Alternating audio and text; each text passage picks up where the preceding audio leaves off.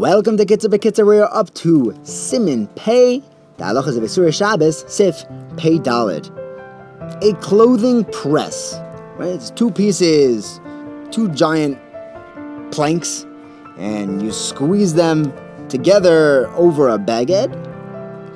If it's used as a household item, it's not a commercial product, so you're allowed to open it on Shabbos and take out your clothing that you need on Shabbos and Yom Tov. However, you're not allowed to actually press clothing on Shabbos, because that takes a while to do. These presses didn't have heat in them. It was just the weight of the item, and it took a long time to do it. At least a day. So if you're putting in a baguette on Shabbos, that's achana for after Shabbos. However, if it's a press that, a laundromat would use, that you're not even allowed to open on Shabbos, because since it closes very tightly, opening it is akin to stira, and even if it was already open before Shabbos, you're not allowed to take clothing out of it for Shabbos, because you have a gezerah that you might come to open it next Shabbos when it's closed. Next halacha, if someone has a bench and the legs came off, so you're not allowed to put those back in even loosely. Definitely also to put it in tight. That would be makabeh patish, or boina.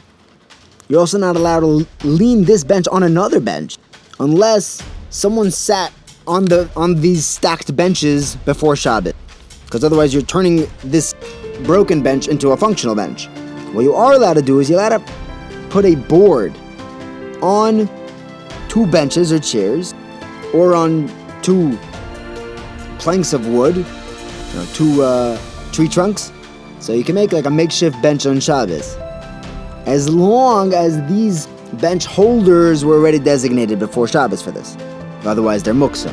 Next halacha, a clock or a watch, even if it's running, you're not allowed to wind it up on Shabbos or Yom Tov so that it shouldn't stop.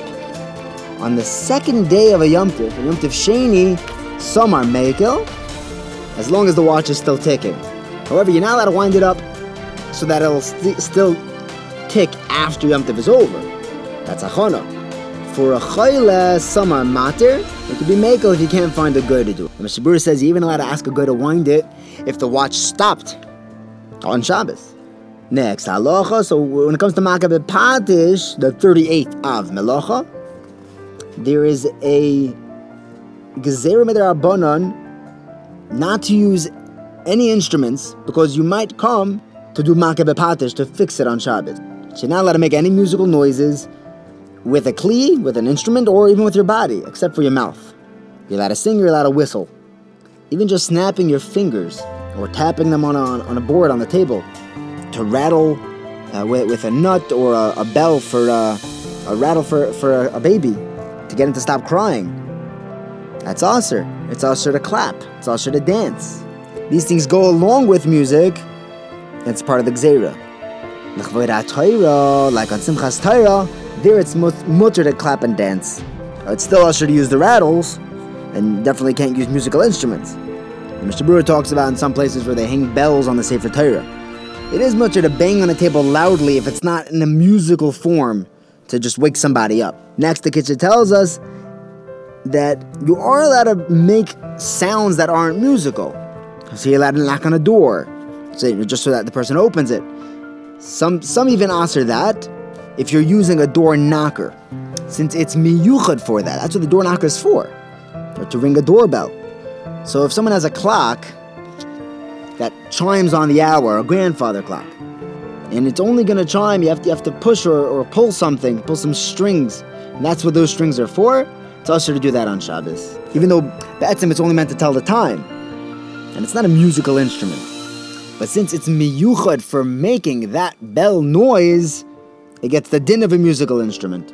You're allowed to wind it up before Shabbos to make it chime on Shabbos. Next halacha.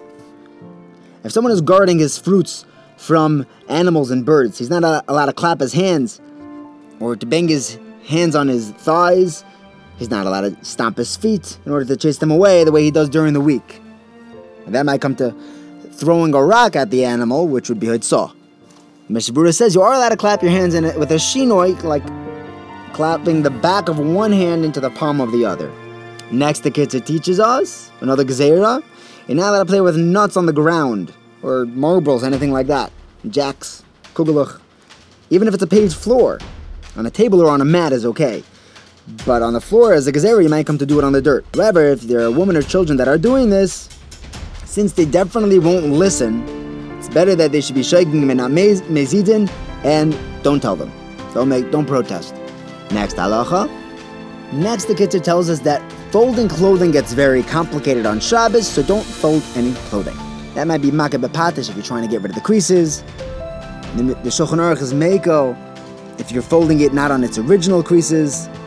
But the Mishnah Berurah says to be machmir. If someone has a garment, a towel or tablecloth that caught fire, you're allowed to pour water on it. Not water, you're allowed to pour anything besides for water on it. Any juice on a place where the fire isn't actually burning, so that when the fire gets to that spot, it'll go out by itself. Water you're not allowed to pour on it, even not on the fire. That's because of kibus, of tolda malaben, of laundering. Of course, if it's pekuach nefesh, then you put it out right away. Next halacha, the final halacha in Simin Pei, very exciting. Regarding preparing for during the week, one is not allowed to make his bed on Shabbos for Matzah Shabbos.